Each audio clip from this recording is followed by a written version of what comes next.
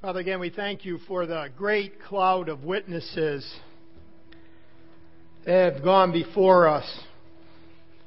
Those who did lay aside every weight that would so have easily ensnared them, and who ran with endurance the race that was set before them. And they finished well. Not perfect, but well. Father, we want to run well. We thank you, though, for the one who ran perfect, who for the joy that was set before him endured the cross and despised the shame. We thank you for the Lord Jesus Christ, who set the perfect example, lived the perfect life, died the perfect death, that we might be the righteousness of God in him. Thank you that his act of obedience has been laid to our account, that his death has been applied to us. Father, thank you that we stand in his righteousness and we are secure. Lord, we want to learn from you. We want to approach your table with purity and holiness and obedience. And so we ask that you would prepare our heart for the time that we come before your table. And Lord, as we study about one of these men in the Old Testament, Nehemiah, help us to learn things from him. He ran well. He finished well. Help us to learn the lessons for our own life. May it be more than just some things that we know. Lord, I pray that you would transform us through your word. Transform our thinking. Transform our motivations. Transform our actions so that we would truly be able to glorify you even in a greater way. Keep our hearts focused on the text. Help us not to wander in our thinking of what happened either this last week or what's going to happen this next week or even what's going to happen tonight. Lord, this is very important stuff. I just pray that you'd give us wisdom, convict our hearts in areas that need conviction, and please change us for your honor and glory. In Christ's name, amen. You may be seated. If you'd like to turn your Bibles to Nehemiah, again, we're looking at the man's life. Next week we'll actually get into the text. But again, we're going to be looking at Nehemiah the man. He was a man of determination. In fact, one book was written on him and that was it. A man of determination. Be determined. We're doing this, again, to study a biographical, as it were, to see what does it look like for a man that God uses. Okay? The man that God uses. And again, he's a wonderful example. We don't find any particular sins that are actually identified in him. Kind of like Daniel, kind of like Joseph of the Old Testament. Some would say, well, he got angry. Well, he got angry over sin. You should get angry over sin. I think that shows his character more than anything else. But he was a man of determination. He was a man that once God showed him something, he went forward. And again, we need to be men and women of determination. Did you know, and this is really referring to other people of determination, not necessarily Christian. Did you know that Walt Disney was fired by a newspaper editor for lack of ideas? And that he also went bankrupt several times before he built Disneyland? Did you know that Babe Ruth set the record for the most home runs in baseball history? And at that time, back then, but that on that same year, 1923, he also held the record for the most strikeouts? Did you know that in 1954, Jim Denny, the manager of the Grand Ole Opry, fired Elvis Presley after one performance, saying, "You ain't going anywhere, son. You ought to go back to driving a truck." Did you know that it took Thomas Edison 2,000 experiments before he invented the right filament for the first light bulb? When a young reporter asked him what it felt like to fail so many times, Edison replied this way, quote, I never failed once. Inventing the light bulb just happened to be a 2,000-step process. I like that. I like that. By the way, that's kind of how it is in our Christian life. And then God brings us back and brings us back. Did you know that by the time Beethoven was 46 years old, he had become completely deaf and yet went on to compose his greatest works, including 5 symphonies during his deaf years? Wow. I still don't understand that one. And did you know that Jonas Salk, I believe it's Salk, the man who invented the vaccine for polio, attempted 200 unsuccessful vaccines before he came up with the one that worked? Someone asked Jonas how it felt to fail 200 times trying to come up with the vaccine for polio, and he replied this way: I never failed 200 times at anything in my life. My family taught me never to use that word. I simply found 200 ways not to make a vaccine for polio. Yeah, these were men of determination. And again, as we look at Nehemiah, I want you to kind of put that in the back of your mind, because actually in the very end of the message, we're going to look at him again as the man of determination. He was a man of determination. He set his eyes, as it were, like a flint. When God told him to do something, he did it with his whole heart. Again, are we that type of person? Are we the type of person that perseveres, never quits in the ministry for our God? Again, never quits getting into God's Word. Never quits going before the Lord in prayer. Never giving up on God's people. Never giving up on God as far as what God has given to us as far as spiritual giftedness. We don't quit. Nehemiah never quit. And he was a leader. He was one of the greatest leaders of all time. In fact, other than Moses and David, I mean, you got to get him right up there. Now, you might say, what is a leader? And again, we're going to be talking a lot about leadership in the next few weeks. But if you wanted to define the word leader in one word, you could define it this way: influence. Really, a leader is a man or a woman of influence. Again, you lead someone to the measure you influence them. Now, we have to be careful. By the way, we have to be very careful as Christians. Do you see how important that word leadership and influence is, how they connect? And then you think about it in the church. It is no wonder Paul in 1 Timothy 3 and Titus 1 gave very clear qualifications for the leaders of the church, which are called the elders, right? The pastors. Why? Because leaders influence. And you do not want to have leaders in the church influencing in ungodly ways, right? But leadership is influence. We're influencers. That's what Nehemiah was. He was an influencer. He influenced the king. He influenced the people in Jerusalem. He even influenced his ungodly enemies. Again, not everyone who thinks they're a leader is a leader. As I was saying last week, and I couldn't remember but this is how it goes. He who thinks he is leading when no one is following is only taking a walk. And a lot of people take a walk, and they think they're leading, but really no one's following. But again, we want to be men and women of influence, to be leaders, to be godly leaders, to be passing the baton to the next generation. By the way, what's so hard about that is we are faulty and frail ourselves. We are fellow strugglers, and we know that there are many, many minefields along the way, the path of life, and we can easily fall ourselves. And sometimes we fall in such a way that we lose the credibility, we lose the integrity, we lose even the ability to lead. So we have to be careful. Each one of us needs to be careful. No matter where you are at in the spectrum, you need to be careful with your life. Be very cautious.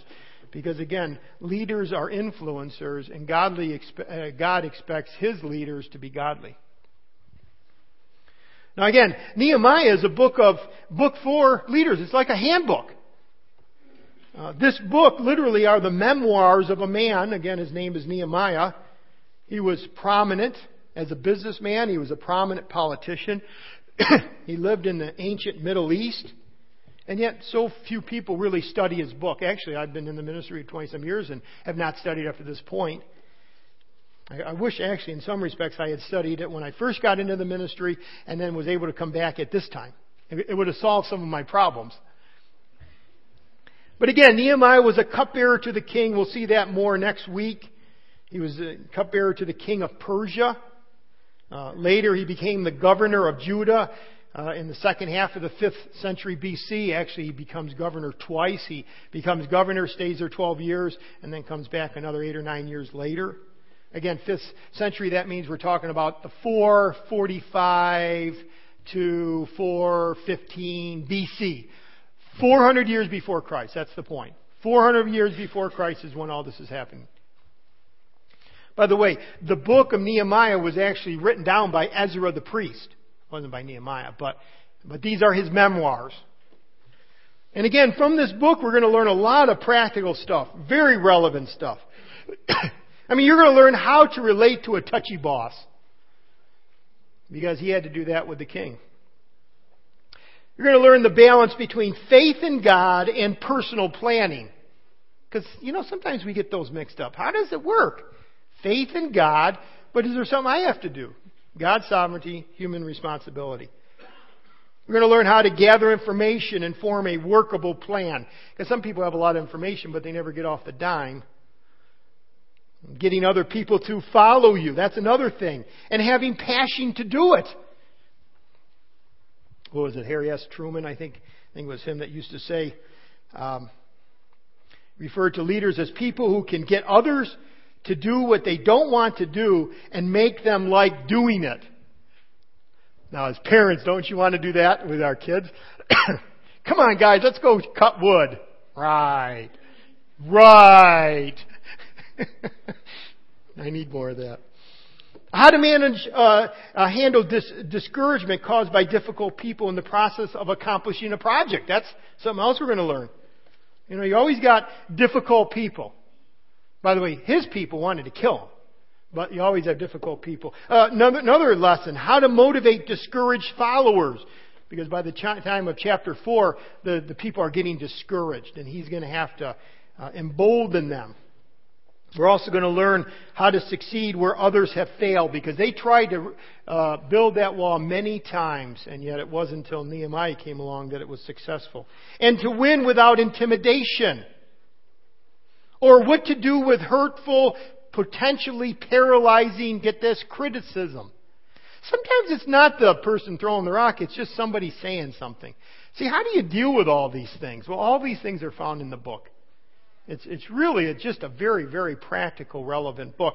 But these principles are not just dumped on us. This is what's great about Nehemiah. Rather, we see them lived out as Nehemiah accomplishes an incredible project against unbelievable odds. I mean, you actually see the guy. It's not like a book where you just got, principle number 1. Be determined. I mean, you get to see the guy. You can almost walk with him. I would hope by the end you'd actually say, man, he's like a friend. By the way, I would encourage you, if you haven't, you might want to read the book of Nehemiah in this next few weeks. Maybe just take a few verses a day, a chapter a day, whatever. But I would encourage you to read through it. Because again, you're going to familiarize yourself with the text. So, we want to get to know the guy. That's what's great about this book. Yet we don't want to just study Nehemiah just for principles of leadership. I want to give you something else. Or how did he build the wall? We need to see the man. Okay? In other words, what type of man was this leader that wielded such great influence over the king, over the people, over the nobles, over the people that owned stuff, like the guy that was head of the force, over the enemies? You're going to hopefully walk in his shoes. Hopefully it'll be like this. You walk in his shoes and you start saying, oh, I see how I can use that. All right? See, but before anything else today, I want you just to see the man. I want you to see how godly the man is. Because God uses godly people. It's not just about principle. See, you can be an influencer and be very ungodly. I mean, I was doing some research this last week, a couple of days ago on Hitler. Boy, talk about a guy that had influence. But so horrendous, right? Just horrendous. So we don't want to be just a leader. We want to be a leader that God uses. And I could say just numerous leaders, even up to today, Ahmadinejad, or even the people in Washington that seek to lead us. A lot of power, very ungodly. But so we want to see him for who he really is, the man of God. So we're only going to look at two different things. We're going to look at Nehemiah as the man of God. But before I even do that, I want to end with him. I want to just look at the project first. And I referenced it last week as far as the building of the wall, but I want to give you a bigger picture of how did Israel get into this predicament of having the walls broken down in the first place. Okay? So I want to give you the history. I want to look at the project first and then end with a little bit of review and looking at the man that leads us right into communion. So look at the project. Why did the wall need rebuilding in the first place? Well, let me go way back to the book of Genesis. In Genesis, Jewish history begins with whom? Who is the guy that starts Jewish history? Abraham. Genesis chapter 12. At approximately, what BC? How many thousand years before Christ? How many? I just heard it. 2000 BC. Okay? 2000 BC, Genesis 12, God goes to Abraham, promises many things, but the point is this, that's where the Jewish people begin. Later, Israel took on world significance. About 1,000 years later, Israel takes on world significance as a nation, the nation of Israel. And again, you find the great kings, Saul, David, Solomon. So you go from Abraham, 2,000 years, 1,000 years later, they're a nation, they're formed, they're together. But then let's go even 100 years after that, more than 100 years after, not after that. In that 100 years with Saul, David, and Solomon, you have it where Israel is the nation. They're at the pinnacle of their prosperity and power and the expanse. And under Solomon, it just keeps growing and growing and growing. By the time we get to Solomon's life, his compromises had brought God's judgment upon the nation. And so we go from Israel as a nation and powerful and prosperous. And in 1 Kings, we find out this is the reason why. Therefore, the Lord said to Solomon, since this has been your practice, and you have not kept my covenant and my statutes that I have commanded you, I will surely tear the kingdom from you and will give it to your servant. You're not faithful, you're not going to have a kingdom. But for the sake of David, your father, I will not do it in your days, but I will tear it out of the hand of your son. Can you imagine getting that revelation? It's going to be destroyed, but it's not going to be under yours. It's going to happen to your son. And his son would be Rehoboam. By the way, if you notice as I was reading, I will tear it out. I will give it to your servant. I will not do it in your days. I will tear it out of your hand of your son. I will. This is what God says is going to happen. And it is exactly like he said, as Solomon died, handed over to Rehoboam, it split to Jeroboam, Rehoboam. You have the northern kingdom, you have the southern kingdom. And Israel is forever split at that point, at least up to this point. Israel became a divided kingdom. Israel in the north had 10 tribes, and it literally was called Israel. The two southern tribes was called Judah. God judged Israel, we find, within about 100 and some years. The Assyrians come from the north, come into Israel in 722 BC, and they literally destroy the 10 tribes. They take many of them captive, and some of them flee. Some of Israel, the 10 tribes, flee to the south. But for all intents and purposes, Israel is the 10 tribes there, never exists again. Okay, they're still there. They're going to come back to the land, but I'm saying they never came back as part of the nation. So you have the 10 tribes. They're gone. They're finished. The northern kingdom ceased, but then the southern kingdom, the land of Judah, remained a Jewish nation for about another 150 years. About 300 years total. By the way, the northern kingdom were very ungodly kings. The southern kingdom, if you read Chronicles, you find out that some of them were godly kings. And because of their godliness, God allowed revival to happen periodically, and they held on, as it were. But finally, in 586, after going through Babylon 2 other times, in 586, Nebuchadnezzar finally totally destroys the southern part of the kingdom, Jerusalem. He invades Jerusalem. He destroys Judah. He takes the people captive. And that is what we call the Babylonian captivity. When the northern kingdom was destroyed, that isn't called anything. But the Babylonian captivity is when the southern last two tribes are destroyed by Nebuchadnezzar, the Babylonian king. And you see this, if you go to 2 Chronicles chapter 36, 2 Chronicles 36. I'm going to read right down through actually what happened. And again, Chronicles is written by Ezra. He gives a history of what happened after the fall of Jerusalem. In 2 Chronicles 36 verse 18, and all the vessels of the house of God, great and small, and the treasures of the house of the Lord. So, the vessels, the treasures, everything, and the treasures of the king and of his princes, and all these he brought to Babylon, he being Nebuchadnezzar. And they burned the house of God, that was the temple, and broke down the wall of Jerusalem, and burned all its palaces with fire, and destroyed all its precious vessels. You see what happened? By the way, that happened because Nebuchadnezzar had come to Jerusalem to conquer it. In 605, some things happened, but the Jews rose up again. He comes back in 597, a few years later. They rise up again. When he came in 586, that's it.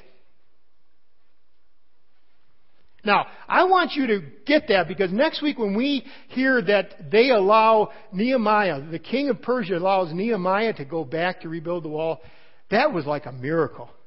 Because Jerusalem was always known as that troubled place, as it were. And people were always having rebellions and uprisings. And for a king of Persia to say, go back and rebuild, you know what? That's God. That is God. Because I want you to see the intensity when Nebuchadnezzar came the last time. It's like, we're never going to have this problem again. And he laid waste to everything. He took everything he could take, all the gold from the temple, and then he took the walls. I mean, he had his soldiers take the walls, and they didn't just burn it. They literally dislodged them and threw them into the valleys, the two valleys on either side of Jerusalem. It was like, this place is never going to stand again. So Jerusalem was totally leveled, the temple of God was totally destroyed, and the wall lay in complete ruins. Look at verse 20. He took into exile in Babylon those who had escaped from the sword, and they became servants to him. So the children of Israel, the protected by God, are now slaves to a foreign land, kind of reminiscent of Egypt, right? Bound together, chained as slaves, they were sent to Babylon, which again, depending on how you get to Babylon, whether you go up or straight, it's 600 to 800 miles. Hundreds of miles away. Slaves to a foreigner. In fact, Psalms 137:4, don't turn there, you can write it down. 137:4 is actually written while the people were in Babylon, and it says this: how shall we sing the Lord's song in a foreign land? Can you just see how can we survive? Because Israel's in captivity.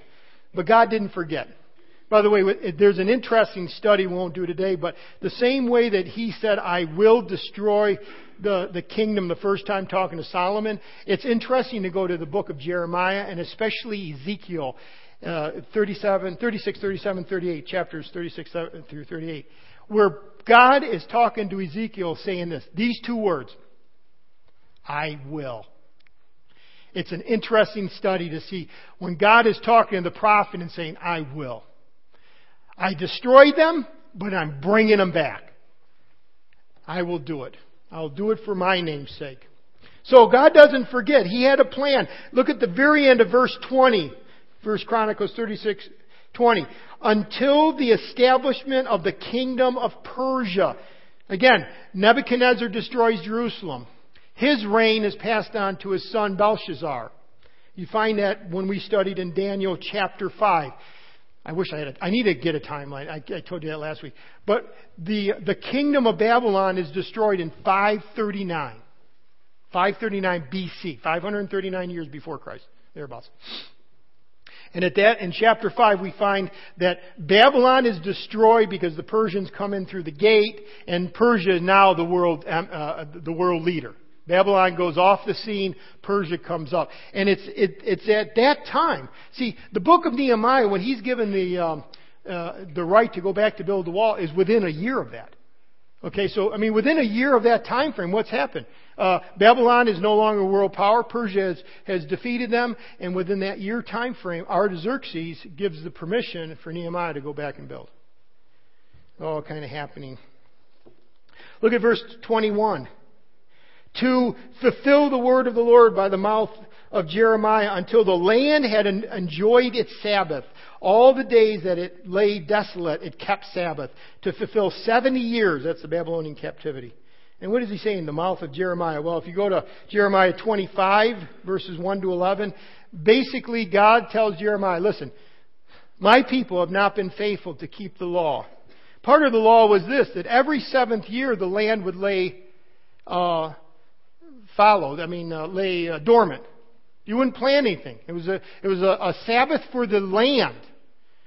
But they figure from the time of Eli, the judges, till all these years, they never did that. They just kept, man wants to have more, so you just keep planting. Never let the land lay dormant for a year. You're supposed to plant for 6 years, lay it dormant for a year. Plant 6 years. And God told Jeremiah in Jeremiah 25, listen, because they didn't do that, it's going to be laid dormant. Now think about this. For 490 years, they didn't let it lay dormant. When they go into Babylonian captivity, it's for 70 years. 490 years, there should have been 70 periods of time to let that land lay dormant. And because they didn't do it, God actually took the people through the hands of Nebuchadnezzar and brought them to a foreign land and said, you're going to stay here for 70 years until that land lays dormant for 70 times. See, God is a God of His Word. And sometimes we think we get away with things, and no. So again, look at verse 22. Now, in the first year of Cyrus, king of Persia, that the word of the Lord by the mouth of Jeremiah might be fulfilled, the Lord stirred up the spirit of Cyrus, king of Persia, so that he made a proclamation. I just told you something totally wrong. There was 3 returns. I don't know what I was thinking. There was 3 returns to the land of Israel. There was 3 exoduses from Persia back. And the first one was through Cyrus. He was the first one that made the proclamation that actually allowed Zerubbabel to go back. When I was telling you 539, it wasn't Nehemiah. That was 100 years later. It was Cyrus. He decreed, but anyways, it's right here, that the spirit of Cyrus, king of Persia, so that he made a proclamation throughout all his kingdom and also put it in writing. Now again, was Cyrus a believer? No. Did he have a care and concern for the Jewish people? Apparently God had put that in his heart. By the way, does the Lord control the heart of man? Proverbs 21, the king's heart is in the hand of the Lord and he turns it wherever he wishes, right? So Cyrus sent a proclamation throughout the kingdom. Verse 23, thus says Cyrus, king of Persia, the Lord, the God of heaven, has given me all the kingdoms of the earth, and he has charged me to build him a house at Jerusalem, which is in Judah. Whoever is among you, all of his people, may the Lord his God be with him. Let him go up. Let him go up. So, after 70 years of captivity in Babylon, then Persia, the people are allowed to go back in 3 waves. The first one is under Zerubbabel and Joshua. Not Joshua of Joshua, the book, but a different Joshua. They go back. They bring people back to Jerusalem. And then another few years pass. I think it's about 80 years. And a second wave, Ezra brings another group back. And 13 years after that, Nehemiah goes back with the third wave. The first wave of people, Zerubbabel, they begin the temple. They started the wall but kept failing. Ezra goes back and they finish the temple, but the wall is still not up. See, the wall is, so the enemy can come in at any time. Nehemiah goes back, the temple's finished, but now Nehemiah goes back to the protection of the wall, of the city, of the people. By the way, in the middle, this is an interesting fact. Esther, remember how Esther, if I die, I die, actually happens between the first and second returns. In fact, let me say this. The king that deals with Nehemiah, the King Artaxerxes who deals with Nehemiah to let him go back, was actually, his stepmother was Esther. Now think about that. So God gets rid of Vashti. Esther's there to the king, Ahasuerus. And then Ahasuerus dies, and his son is Artaxerxes. And Artaxerxes is on the throne as the cupbearer to Nehemiah. And I bet you that Esther said a whole lot to his stepchild. He gives reason why he was so anxious to allow Nehemiah to build the wall to Jerusalem, that rebel city. See, God works, God works, God works. I spent a long time, that was about 15 minutes, but I want you to get the picture. It starts with Abraham. Because of disobedience, the kingdom is tore north and south, and Assyria takes the north, and Babylon comes in and destroys the southern, and they carry him off into exile, but God says, I'm going to bring you back. And after 70 years, they start going back, and the only thing they can first of all do is just build a temple, because let's face it, if you go into a destroyed city, really, hey, let's worship God. And they build the temple, but it stalls. They build it, they finish it under Nehemiah, or under Ezra, but now they're unprotected. And now Nehemiah comes back after about 100 years of exiles coming back, because he's the third wave after about 100 years. And then says, let's build. Now, that's what he's going into. Okay? That's what he's going into. And now, let's just close for the last few moments of looking at the person. See, you had to get those thoughts. See, Nehemiah would have he would have remembered the stories of Esther. When Haman tried to kill the Jews, 40, 50 years previous. And they were going to be wiped out, and he saw the hand of God rescue his people. He would have probably wasn't born yet, but he would have heard the stories of it. He would have heard the stories of Zerubbabel going back. And then 80 years later, Ezra going back to Jerusalem. And his heart probably ached. I've never seen Jerusalem. I want to help the people. All those things were going on in this man's life. Well, what type of man was he? Let me say the statement this way. Who you are is of far greater importance than what you do. And that's why I told you about the project that he's going to be involved in. But I want to now end with the most important is who you are. By the way, that's how it is with you guys, right? With each one of us. In men's prayer a few weeks ago, one of the guys was saying, you know what's interesting in America? When you talk to, when you're introduced to someone, what is one of the first questions you usually ask? And what do you do? What do you do? Really, that is so secondary. Who you are is of such greater importance than what you do. But because man looks on the outward, we have a tendency, what do you do? But let's think about who we are. Let's ask the question, am I like this? Are you like this man, Nehemiah? First of all, he's a man of prayer. You saw that last week. He over and over again, when he was confronted with the issue of the Jerusalem and its state in chapter 1, what does he do? He prays. Not only he prays for months before he approaches the king. And then the king asks him, what do you request? What does he do? He prays. We called it a telegraph prayer. But then he goes and he starts building the wall, and the enemies, Sanballat and Tobiah, they come after him. You know what he does? Prays. Oh Lord, remember me. Or remember us. 11 times, over and over again, you see a man who prays. But let's get up behind the scene. What's going on in his heart? If a man prays like that, what's going on in his heart? He has dependence on God. That's what it is. Question, are you a woman or a man who is really dependent on God? Do you go to God, or do you just go to God as the last hope? You did you exhausted every other resource in your arsenal, and now I guess I better pray. I trust it's not like that. Because really, you see him as a man who just walks with God. In every situation, he lifts up before God his needs. Dependence. Second thing, we see a man of calling, purpose, vision. Chapter 2, verse 12.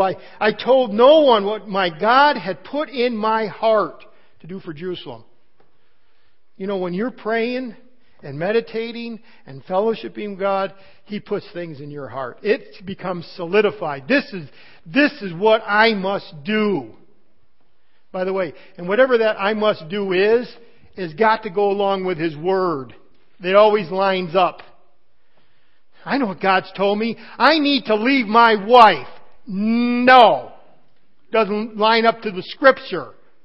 I've had people come into the office and with absolute assurance, this is what God told me. No, He didn't. Because it's not, this is inerrant. But does God lead us? Yes, you better believe He does. Your own particular situation, this is what God wants you to do. He was a man of patience. Because he didn't just blurt it out. And like I said, he took months. He was willing to take risks. He was a hard-working delegator. And that was stuff we looked at. But I will give you this thought. When it comes to risk and patience and purpose and vision and working hard, and I like how A.W. Tozer said it. Serving is not convenient. So let me say it this way. Serving is inconvenient. Would you say that serving is inconvenient? Is serving God inconvenient? Yeah, I would say it's inconvenient. He writes this, what must our Lord think of us? If the accomplishment of His work depends upon the convenience of His people. I almost have to laugh. Because you go anywhere in the world and they would say, you are out of your mind. Following Jesus is hard. But we want to make it convenient. The truth is that, he goes on, the truth is that every advance that we make for God and for His cause must be made at our inconvenience. If it does not involve inconveniencing us, there is no cross in it. See, the cross means it's inconvenient. What is God asking you to do that's inconvenient? That's hard. That's difficult. That's a risk. A risk being that there might be something that you lose. The possibility of loss or injury.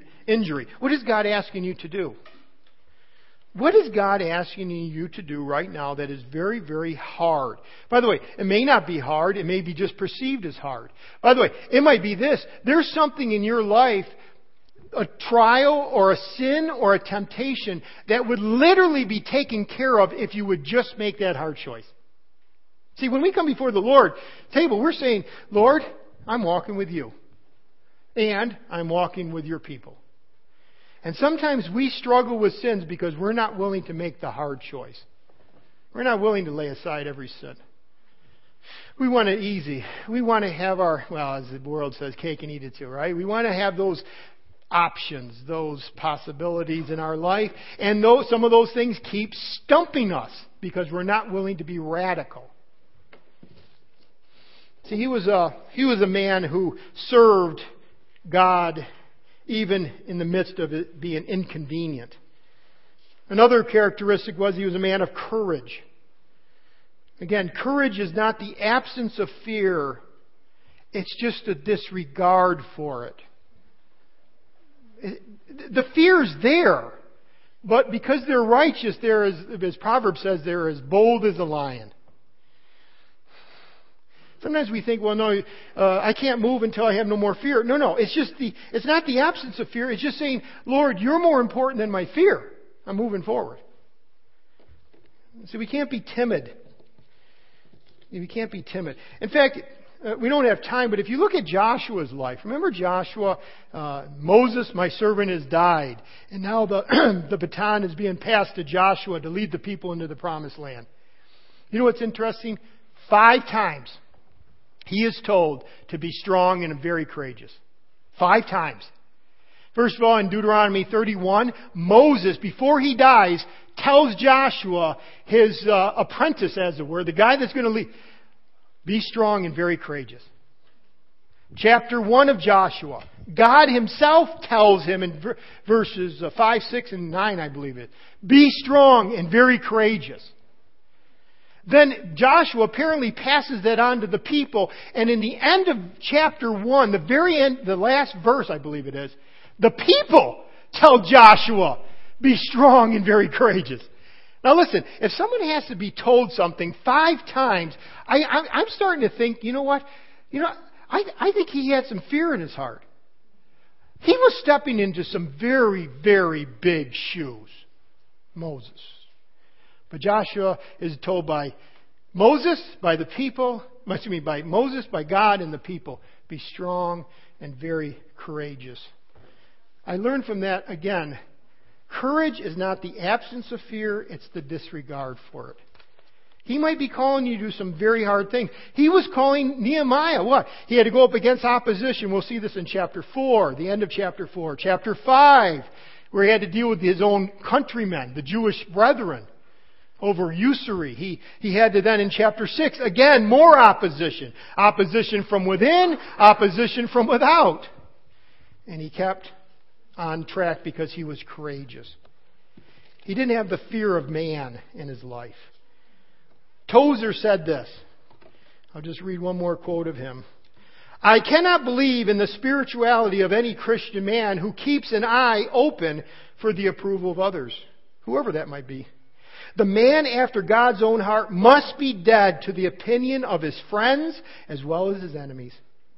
He must be as willing to cross or anger important persons as those who are obscure ones. He must be ready to rebuke his superior as quickly as those who may be beneath him on the ecclesiastical ladder.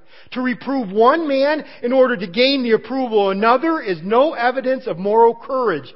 It is done in the world all the time. He goes on and he says, we must totally, wholly be lost in Him. The frantic effort to please men will come to an end then. If once our eyes are set on Him, then we're not frantic to please everyone else. He closes, the circle of persons we struggle to please will be narrowed to one. Then we will know true freedom, but not a moment before. Not a moment before. This whole thing of, do we have courage? And I think, sometimes we don't have courage. You know why? Because our eyes are set on too many people. Too many people. In fact, as we come before the table, do you have courage? Courage to do what God wants? Courage, even though there's fear, you're willing to say, I'm going to be obedient. You know what else we find out about Nehemiah? He was very, very generous. We find in chapter 5 that while all the other former governors were getting what they call the governor's allowance, he was literally feeding 150 plus people, plus guests, plus people coming through Jerusalem. 150 a day on his own tab. And we don't have time to look at that. But on his own bill, he was the one that was supporting the entire... He didn't take a dime from the people. They were struggling.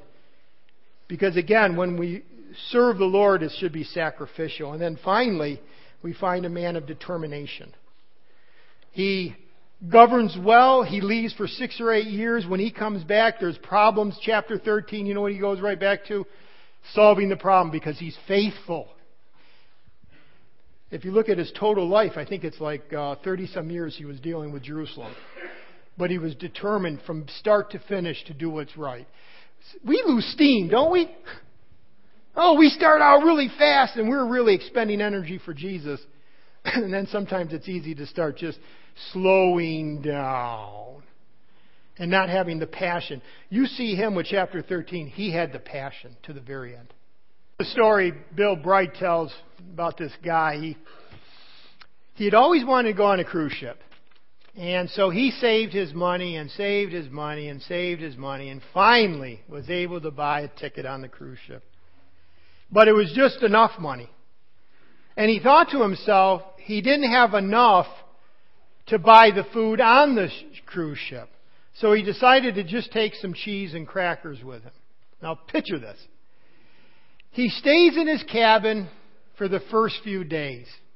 And while he's there, he sees going by him all these stewards with all this food. Lobster and prime rib and all kinds of fruit.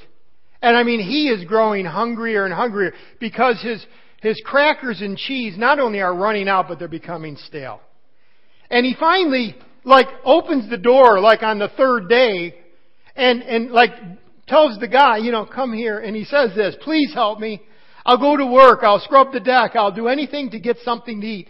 My cheese and crackers are stale. They're almost gone. And the guy turns to him and says, well, don't you know that your food comes with your ticket? Don't you know that the food comes with the ticket? By the way, some of us are cheese and crackers Christians. It says in Ephesians that we have all spiritual blessings given to us in Christ. We are told in 1 Peter that everything pertaining to life and godliness has been given to us. Colossians, we are complete in Him. And sometimes we just stick with our cheese and crackers because that's what the world gives us. And I would encourage you, as we leave today, remember the fullness of Nehemiah's life. That's because he feasted on the Lord. That's because he went to the Word. That's because he was a man of prayer. He walked with God. You know what? Christ has given us all things. Don't be a cheese and cracker Christian. Depend on His Spirit. Depend on His Word. He'll stretch you. But you know what happens when you're stretched? You depend more on Him. And you start seeing the fruit of the Spirit developed in your life. It's like a cruise ship. Once we got saved, everything's there. You gotta take it. But sometimes we go back into our room and just start eating our cheese and crackers. Just trying to survive. And yet the bounties of heaven, all spiritual blessings are in Christ. And if you're a believer in Jesus Christ, you have everything at your disposal. Everything God wants to give. Well, He's going to give you more in heaven. But everything that you need for a life of godliness is right here and now. If you would but reach out and ask. Right? Amen? Amen. Let's pray. Father, again, thank you for these reminders. Thank you that we are secure in Christ. Thank you that we can have a relationship with you, that we can walk with you, that we can fellowship with you. Lord, may the commitments we made, even right now, to want to walk in holiness, continue throughout this day, throughout this week and month. Lord, help us to develop a relationship in such a way that we are completely dependent on your Spirit working through us. Father, thank you even for pain. Thank you even for the times of suffering and the times of trials, because they drive us back to you. Lord, we know that everything does work together for good to those who truly love you, because we know that we are loved by you. Just give us wisdom in these areas so that we might walk effectively before you. In Christ's name, amen.